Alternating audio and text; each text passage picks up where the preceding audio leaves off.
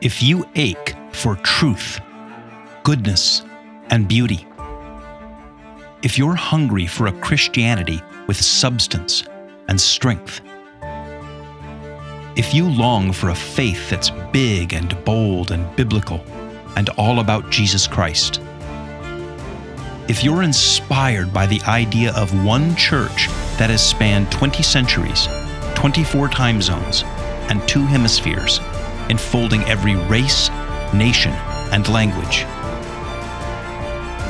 then you're considering Catholicism. So we've been talking about last things, death, judgment, and if you've been following along, we've done heaven and then purgatory, working our way backwards toward hell. And this is a tough topic because in modern thinking, a loving God would never send anybody there. And there's all kinds of theology, and we can talk all about that. But I would like to hear, I have some specific questions about hell. Is it an actual place? Is it more of a state of being? Frankly, when I took your Dante class, it scared me. There's the sign above the entrance is abandon all hope, ye who enter here. That's a very sober thing. And there's all kinds of jokes about it, I think, but that's because people are terrified of it. And I think maybe deep down know that it's possible to make God angry and to pay for that. So what does the Catholic Church teach about who goes there and why? How do you end up there? How does it come to that? Was that always, I assume because of the last 2 conversations we had, that this is a doctrine that the Catholic Church understood better and better as they went along. Anyway, I would love to hear the Catholic take on this. Yep. Okay. So first of all, this is a serious topic. I think it was C.S. Lewis who said, maybe somebody write it and tell me if I'm wrong, but I think C.S. Lewis talked about this maybe it was in Screwtape Letters where he talks about hell and all that. There's another place, but it was something about saying that people will make jokes about hell with little, devils with horns and tails and pitchforks and snicker and laugh because it seems so ridiculous. And I think he said something to the effect of people who aren't prepared to read grown-up books about grown-up topics shouldn't talk about them or laugh at them. Right. Because this is a very grown-up topic. And this is the most sober topic that I can think of, but it's something that we should talk about. And we should be terrified of it. Right. We should be terrified of it. And I can give you the reasons why we should be terrified of it. But you talked about the sign. So in Dante's Divine Comedy, in the first book of it, the Inferno, he and Virgil come to the cave that leads down into the Inferno. And famously, there's the sign of it that said, abandon all hope, ye who enter here. But the rest of the sign says, for this is an eternal place. And that's why you abandon all hope.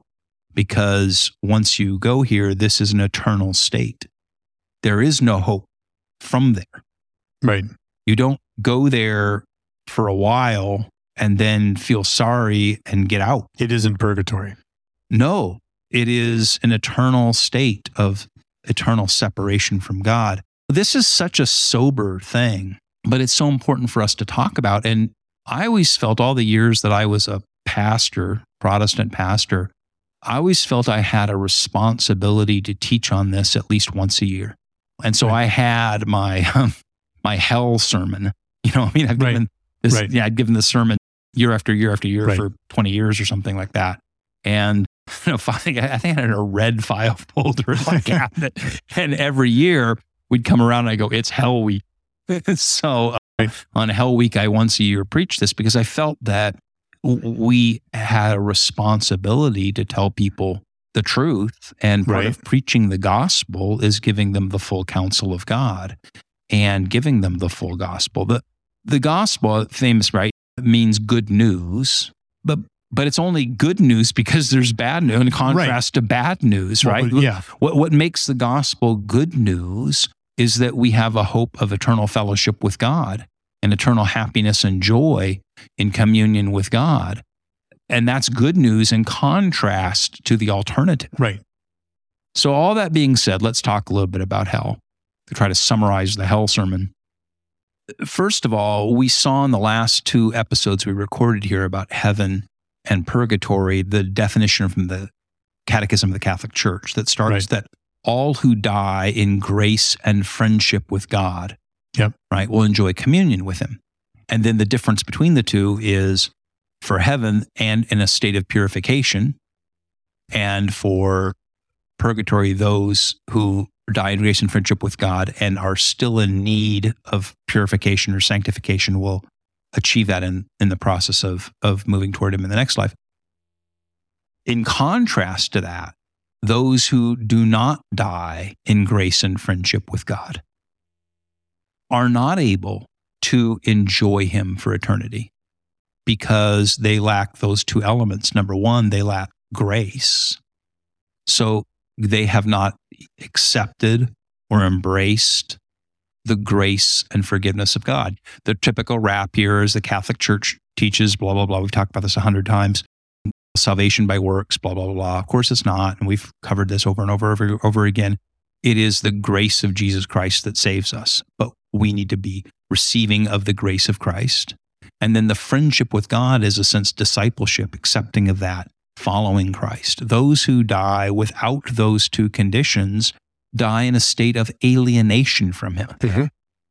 So if heaven, as we said in that episode, a couple episodes ago, is the beatific vision, it is the, I remember we said that everything is ordered to a purpose. Right. Everything is ordered to an end. The chair here is ordered toward the end of what it means to chairness is to be ordered toward the end of holding my rear end up. Right. Right. Being able to sit in it. If the chair is, I'm be able to sit in it, it is in a sense disordered. Right. Right. It is not ordered or pointed toward its end. And we gave the example where the Catechism of the Catholic Church says that, for example, homosexual acts are inherently disordered. Right. Because sexual acts that are between a man and a man or whatever can never be ordered toward the end of the sexual act. Right. Right. So in the same way, we said the order of a human life or a human being is to be drawn to its creator because we were created in God's image and created for fellowship with him face to face. Adam and Eve, as we said, enjoyed direct fellowship with God in the garden. And then it was sin that severed that. They hid in the bushes. And ever since then, we are ordered towards trying to get there. Okay. Got me? Yep. So what happens when a human life, though, is disordered? It is pointed away from God. If a life pointed toward God is one that will find its fulfillment in him, it will ultimately belong or be where it belongs. It will find belonging in the thing for which it was created. Right. What happens when a life is turned or a human soul turns away from that and pursues that which it is disordered from? It is not in pursuit of where it belongs, but where it does not belong. And if we were created for fellowship with God, what happens when we refuse fellowship with him? Right. What happens when we choose not to be loved and to love? So when Scripture says, when John tells us, Gospel John tells us God is love, right? John tells us that God is love. Of course, it doesn't mean the emotion of love, but that love itself, is an inherent quality of God. And to know and enjoy him is to be loved by him and to love in return. And then, of course, to love those around us, as we share the fellowship of God. What happens when a life is not defined by that? What happens if a life is not ordered toward that? Yeah. And in that sense, what hell is ultimately the separation from God. It's the ultimate alienation from our end. And the hell, the misery of it, is in the end, we are not where we belong. Yeah. So I'm looking at my phone here, my cell phone, and if I don't bring it home here in a couple of hours and stick it in the charger, it's going to run out and die because it needs to get back to that charger. That's the source of its life. Right. If I have as a human being, if I am ordered away from that source of life, I'm going to experience ultimate alienation. Right. You remember in the Dante class when Dante imagines hell, and he goes down to the cave, and remember the levels and the layers, right? And he goes down to the very bottom. And the way he imagined, of course, was there was this chasm, and it led down to the very center of the earth, and God in paradise was up there above the stars, right? So there's 2 points about that. Number one, if you recall, is the bottom of hell, where Satan is in Dante's Inferno, is at the point in the universe furthest from God. Yeah, right. Because that's what ultimately alienation is as being as far from God as we can get. Right. But do you remember 2 other things about it? At the center of the earth, it was, and of course, Dante isn't saying it literally, since okay, great. So that's where people who grown-ups should be able to read grown-up books and get it. This is an imagination. There really isn't a cave that you can go down, right? But at the center of the earth, there were 2 other qualities. Because it was the point furthest from God, remember the 2 qualities that place had? Number one, it was dark. Yeah. Remember that in Dante, it was always about the stars and ascending to the stars, and that in the presence of God, the beatific vision, there was ultimate light. Right. And the further you moved away from the light, the further you moved into darkness. Mm-hmm. And the other thing, remember what it was down there?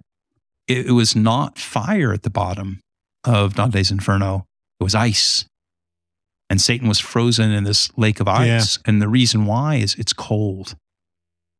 And when we move, darkest, coldest place we can be, because we're separated from the light of God and the warmth and love of his fellowship. And that's a dark, cold, lonely place. So to think about hell in those terms as the darkest, coldest, loneliest place that you can be begins to frame what it really is. It is that sense of separation and alienation. Is it a place? Well, it's no more a place than heaven is a place. Not a place that you can get into a rocket ship and fly to, of course.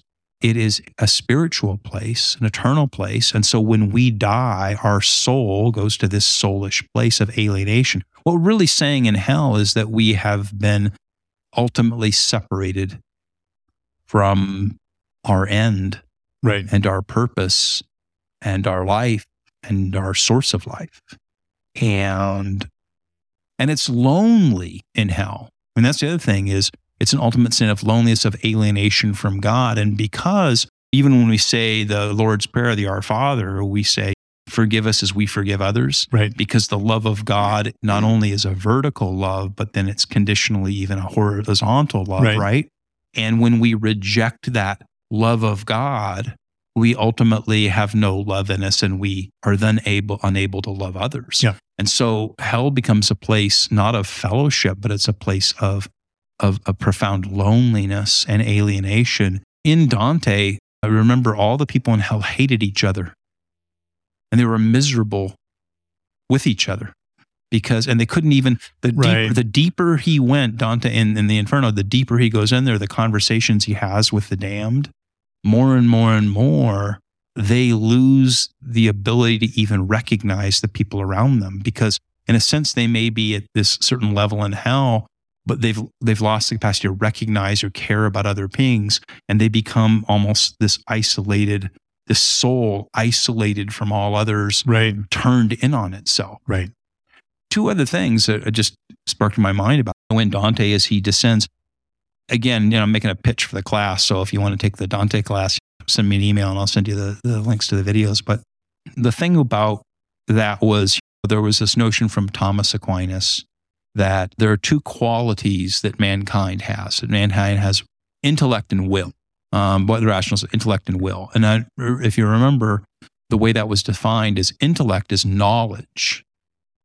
Knowledge of the good, knowledge of moral law, knowledge of God. We have we're given as human beings the capacity to know God, but we also have will, which is the ability to choose.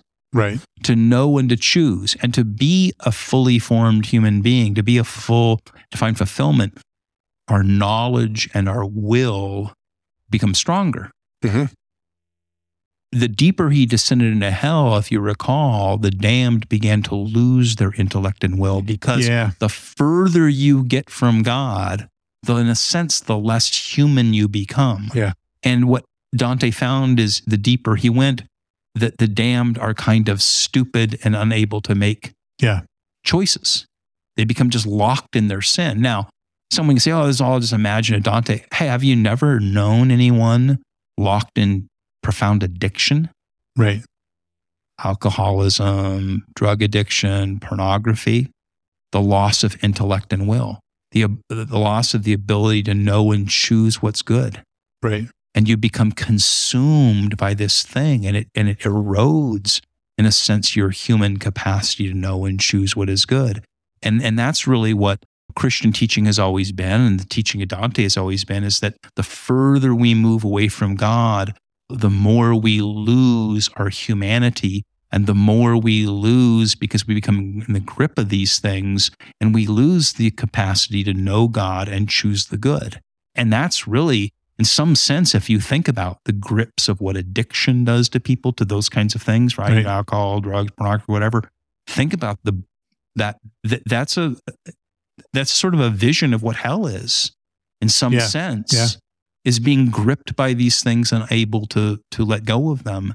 And it's sad when you look at somebody who's in the deep grips of addiction where that's taken them, that it is a kind of a hellish existence. I'm not saying they're not capable of redemption, but I'm just saying it's an illustration or a preview of what followed to its ultimate end. Right. Alienation from God looks like. So why would God send people there? The whole reason I've been talking about this for the last 15 minutes this way is I think it's important to think about whether God sends us there or God allows us to be there. So there's this old thing, like if you do college ministry or maybe high school ministry, it was a big thing in college ministry when I started doing college age ministry to students. There's always some smart aleck who thinks he's super clever because he'll throw up, maybe you remember this in high school youth too. If God is all powerful, could God invent a rock so heavy that he couldn't lift it? Right. See, I tricked you, right? Because God doesn't make any sense. How could God be all powerful? Because if he's all powerful, he could invent a rock super heavy. Right. But then, so he couldn't lift it. But if he can't lift it, then he's not all powerful. See?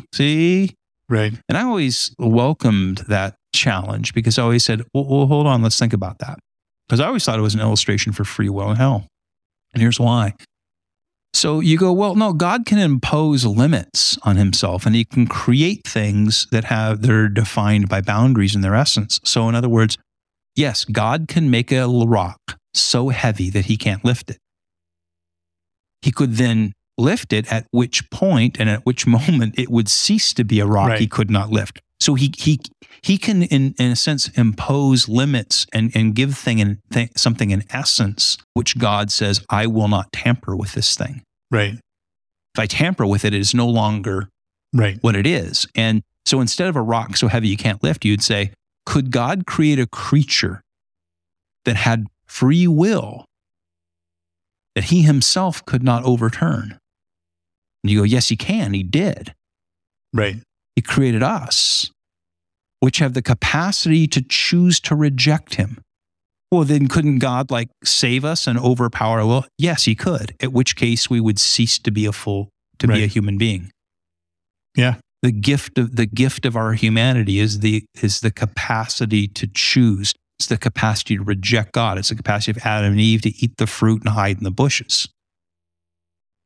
God could stop that. God could look at you and I and go, man, Greg and Ed are going to hell, so I'm just going to intervene and overrule their decision. God has the power to do that, but we would no longer then be humans. Right. We would no longer then be what God designed us to be, and it would be a diminishment of our capacity. So yes, God does that. Again, I'm quoting a lot of C.S. Lewis here, but he was really good on these topics. And one of the things he said, another memorable quote, was famously that in the end, there will be two kinds of people on the last day. There will be those who bend their knee to God and say, thy will be done. And there will be those to whom God says, sadly, thy will be done. And so in a sense, we can choose to reject God's offer of grace and friendship. And in so doing, we become disordered, we diminish our humanity, and we begin the process of moving as far away from it as we can. And there will come a place and a time, or a point in time, where God says, I'm going to ring the bell, the buzzer, and these choices are final. Right. And that's sobering. Right.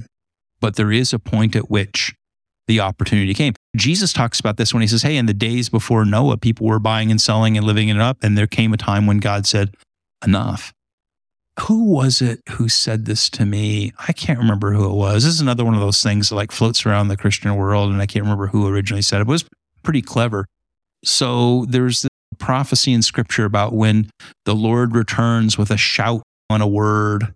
Yeah. And somebody said, when the Lord opens the skies for Jesus to come back and the angel blows the trumpet and God shouts a word, what will be the word? And I don't know who said it, but somebody said, the word will be enough. Yeah. And when you look at this world and you look at all the terrible things in this world and all the suffering, we find ourselves saying, Lord, is this enough? Has this world had enough suffering? Has there been enough injustice? At some point, Lord, come back and say, enough is enough. Right. And when that happens, there will be those who have chosen themselves and chosen to refuse love and chosen to give love. And that will be their disordered condition. Yeah. Let me say a couple other things about this. I'm doing all the talking here, but that's good though. One of the things that is said a lot about this is that this is all some invention of the church and that this isn't what Jesus was all about, right? Jesus was about loving people and accepting people. And all of this hell stuff is not Jesus. Here's the sobering truth, is that in the Bible, almost like 90% of the references to hell are directly from Jesus. Yeah. The Bible has very little to say about hell unless it's from him. And somebody once pointed out, that's because this is such a sobering topic. It's such an important topic. Only the Lord himself could talk about it. Yeah. And so, for example, Jesus mentions hell in two ways. Sometimes he uses the word directly. Yeah. So there's a couple of words in the New Testament Greek language. One is Hades. Mm-hmm. Another one is Gehenna. Yeah. That get translated. Hades is, I don't want to go on the whole word study, but Hades is sort of the place of the dead. It means death. It means those who have died. But Gehenna is a very specific word, and Jesus is the only one who uses it. In a sense, Jesus in the Gospels invents this word because it isn't used. And here's what Gehenna was. It was the Hinnom Valley outside. So outside the edge of Jerusalem, the walls of Jerusalem, there's like a gully called, they call it a valley. We would call it kind of a ravine. Right. It was the Hinnom Valley right outside the wall. And it's where two things happened traditionally in the history of the city of Jerusalem. One, it was the garbage dump.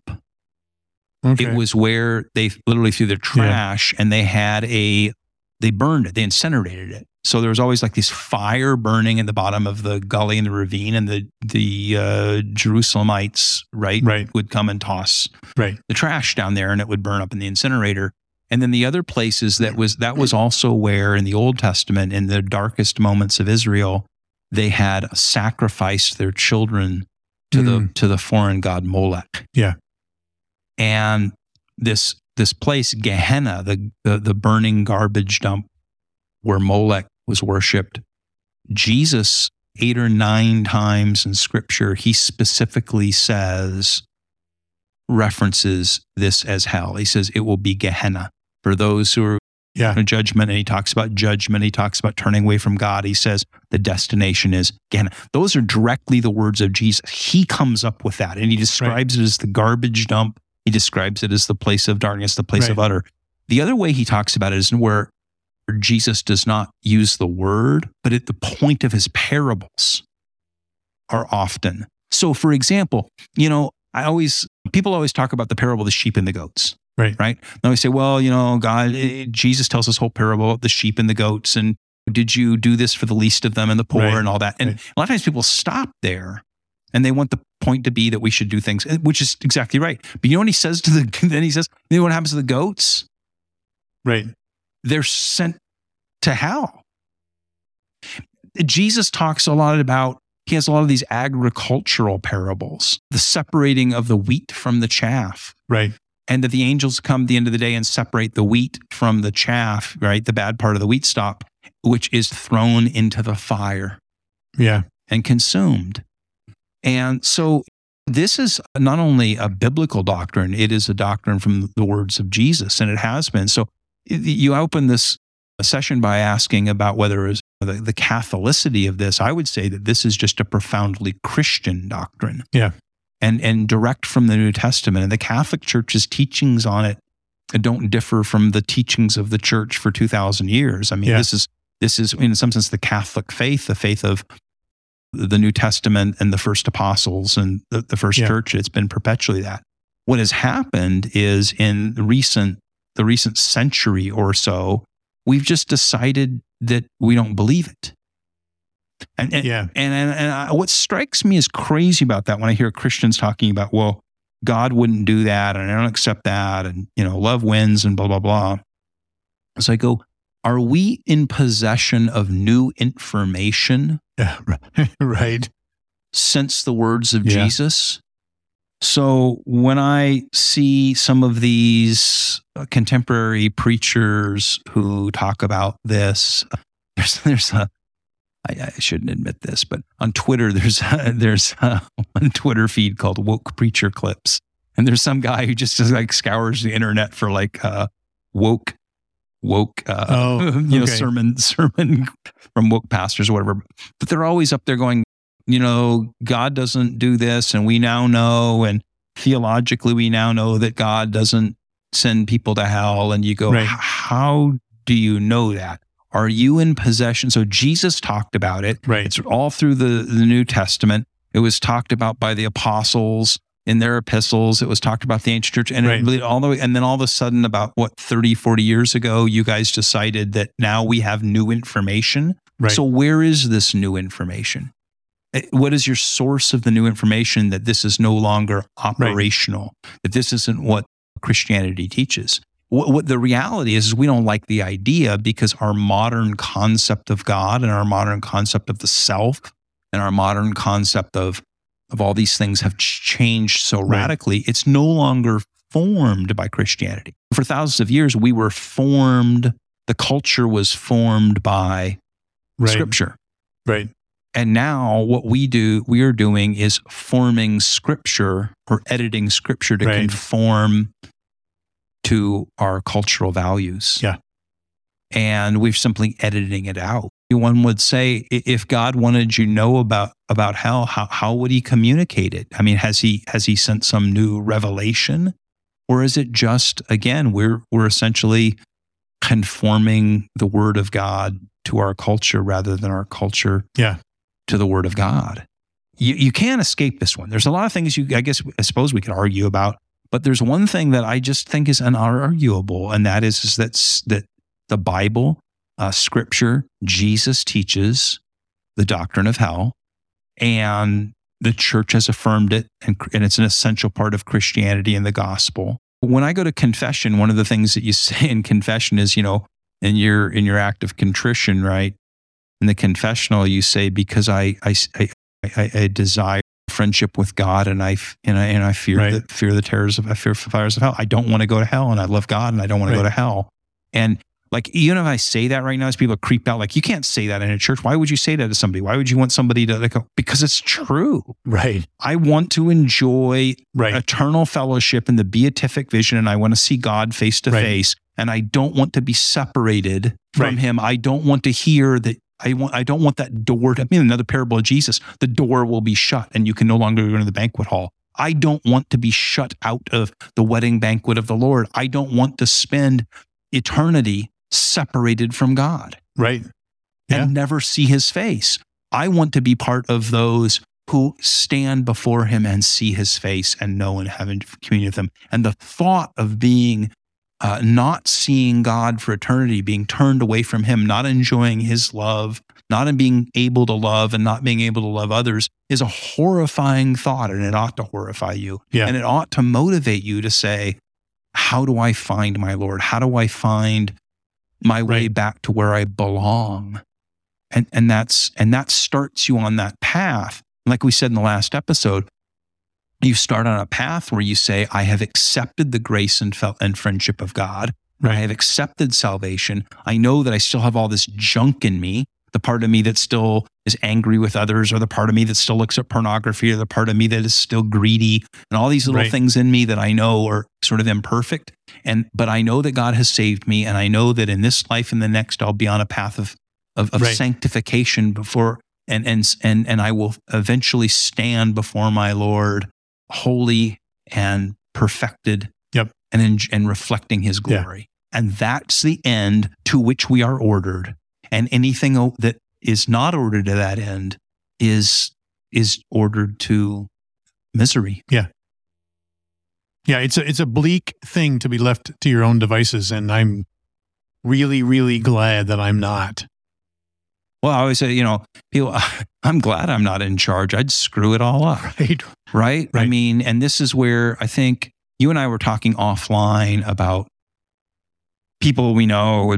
You were sharing a conversation you had where someone was saying just the whole idea of religion and the whole idea of Christianity is a huge turnoff, because who is anybody to tell me what I should do? And I don't like the idea of a God who tells me what to do. I like the idea of a God who tells me I'm okay exactly as I am. Well, that's also, that in and of itself is almost a hellish attitude. Right. That's an attitude that says I don't see myself ordered towards knowing and loving and serving. Yeah. And God, I want God to serve me. And that just leads to a place of eternal separation from him. Right. Yeah. I know I need to be saved from myself. Yeah. Well, that was fun. Yeah. Well, it was really good. I have nothing to add. Yeah. Well, we got through Hell Week. Yeah. Like I said, exactly, and then year 21. But yeah, I mean, we all need to, from time to time, have this conversation. So good stuff, Greg. All right, bye. Thank you for listening. My name is Greg Smith. And if you've enjoyed this podcast, would you please hit the like and subscribe buttons wherever you get your podcasts? And please share it with others. And if you're curious about the Catholic worldview and faith, the Church and its saints, or Catholic history, culture, and art, then visit consideringcatholicism.com. And email me to let me know what you think. Greg@consideringcatholicism.com.